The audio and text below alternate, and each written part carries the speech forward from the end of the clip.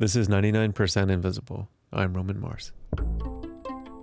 My friend Noel works in advertising. That is Starlee Kine, and this is her friend Noel. My name is Noel Ritter, and I'm an associate creative director. What does a associate creative director do? Oh, boy.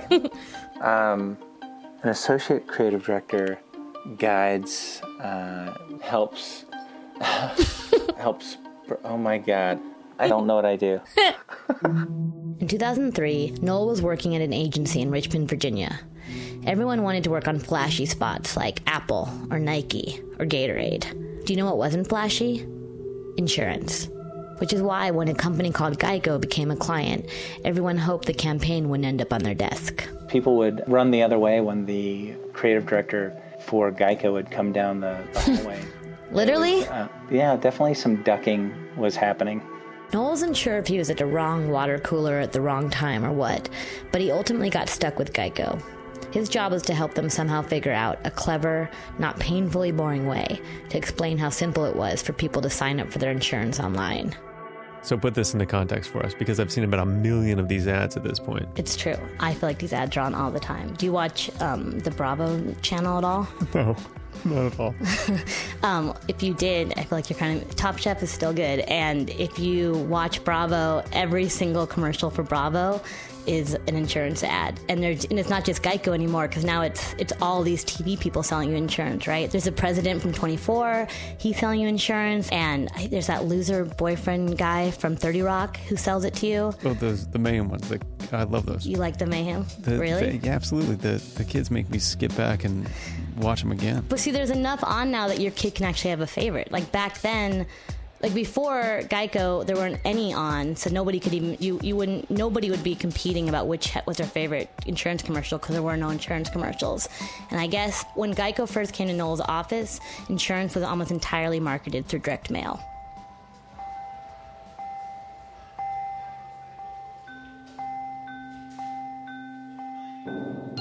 Noel was also in the midst of reading the short story collection Pastoralia by the writer George Saunders.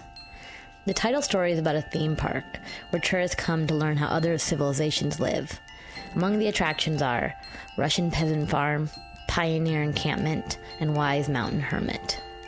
The focus of the story, though, is on the prehistoric exhibit, where two actors, a woman and a man, play the part of cave husband and cave wife.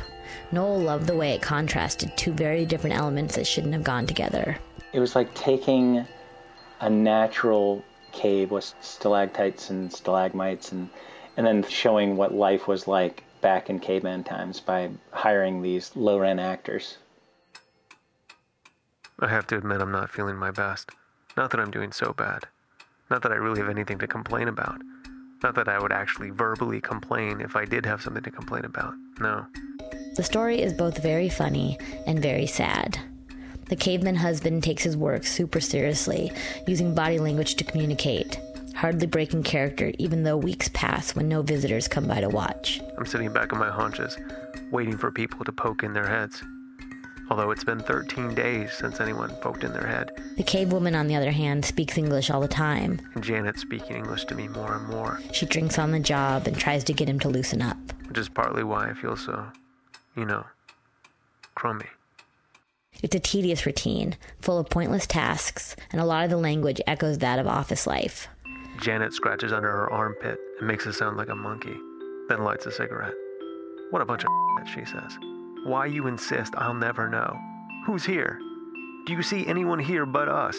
At the end of each day, they have to fill out daily partner evaluation forms. And the cave husband always says his cave wife is doing a good job, even when she's clearly not. I gesture to her to put out the cigarette and make the fire. She gestures to me to kiss her butt. Noel had hit a wall in the Geico campaign. He and his creative team, whatever that is, were trying to come up with interesting analogies. Maybe they could show a baby who couldn't be potty trained, but who could push the few buttons necessary to file a claim with Geico. Or puppets who kept pulling fire alarms.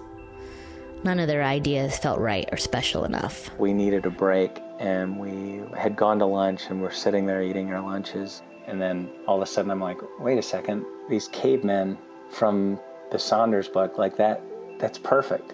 And the whole slogan came to me fully formed. It's so easy, a caveman can do it.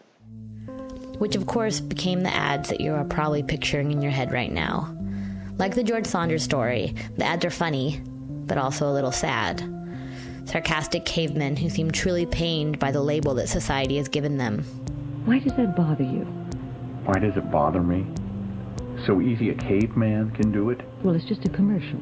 Okay. Well, what if it said, Geico.com, so easy a therapist can do it? Well, that commercial wouldn't make sense to me. Why not? Well, therapists are... Are what? Smart? Noel says when the caveman commercials first aired, his agency received several letters from individual viewers asking if a blurry caveman playing a piano in the background of one of the spots was the actor Val Kilmer. The commercials put Geico on the map. So that got Starlee wondering if she could trace the trail of inspiration back even further.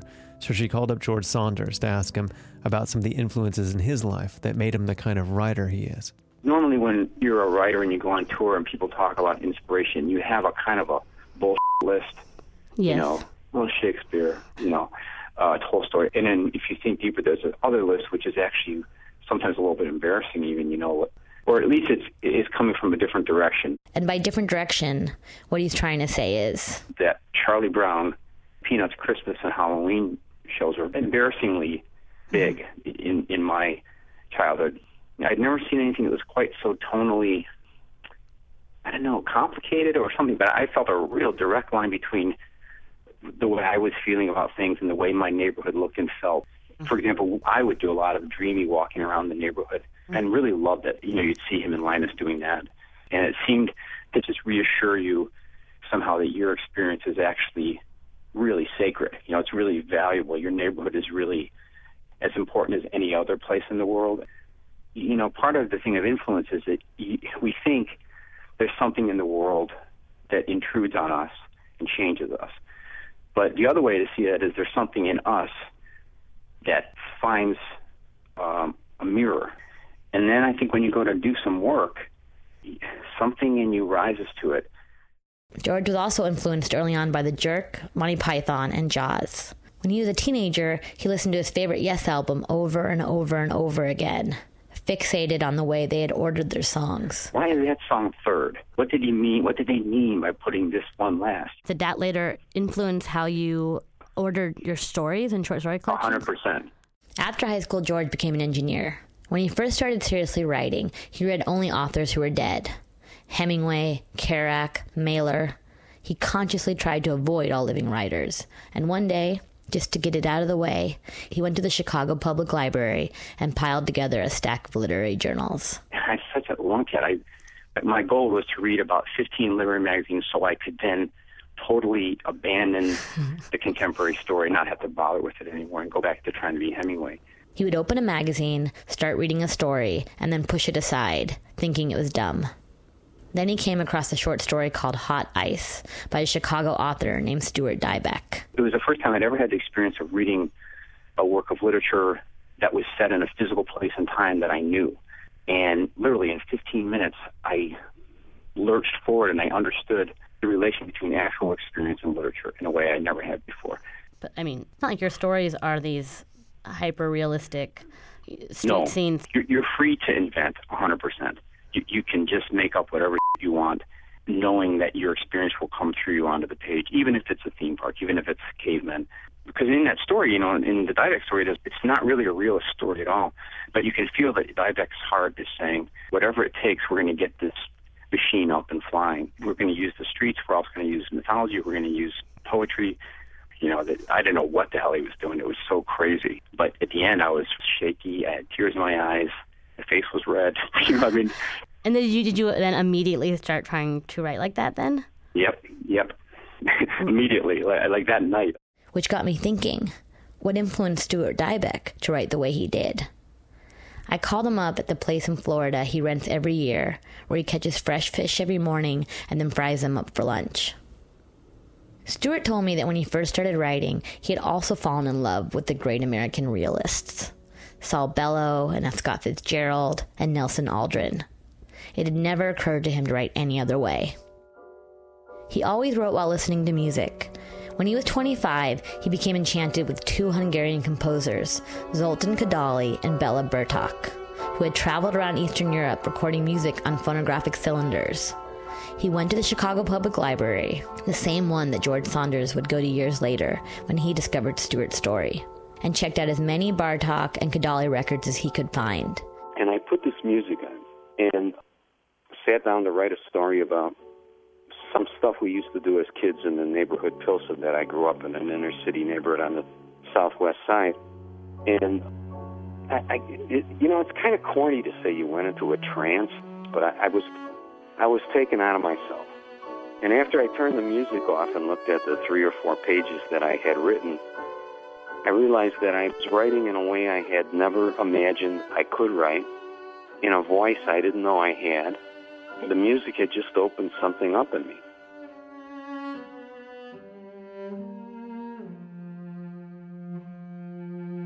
Stewart says that listening to that music was the central thing that would happen to him as a writer. Everything he would write from that point on was due to putting those 2 records on.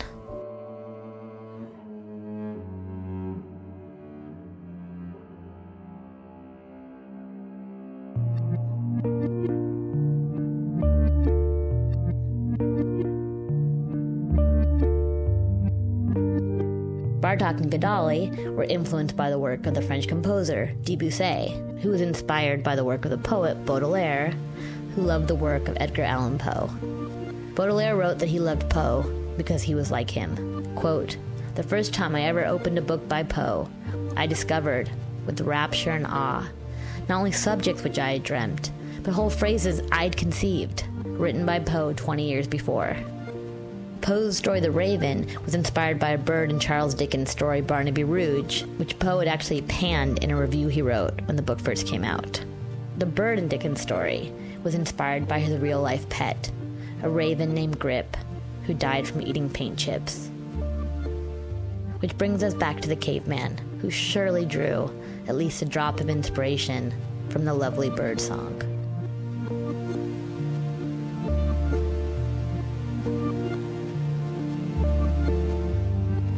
Didn't those Geico caveman ads inspire a half-hour sitcom? Yes. Did that inspire anyone? No.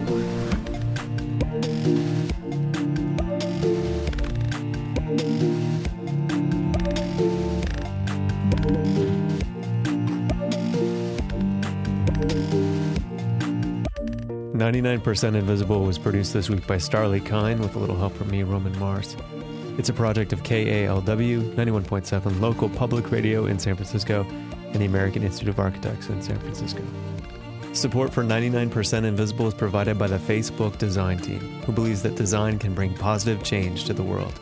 Visit them at facebook.com/design. Support is also provided by Tiny Letter at tinyletter.com. Email for people with something to say. If you get an email from my son Maslow, it would probably be comprised of pages and pages of images of Bruce Banner turning into the Hulk. I love Hulk pictures. Awesome.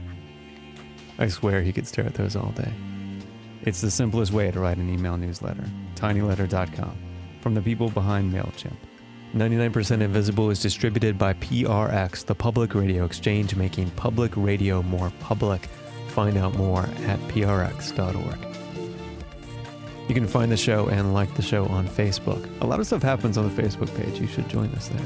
I tweet at Roman Mars. Oh, you know what's brand new?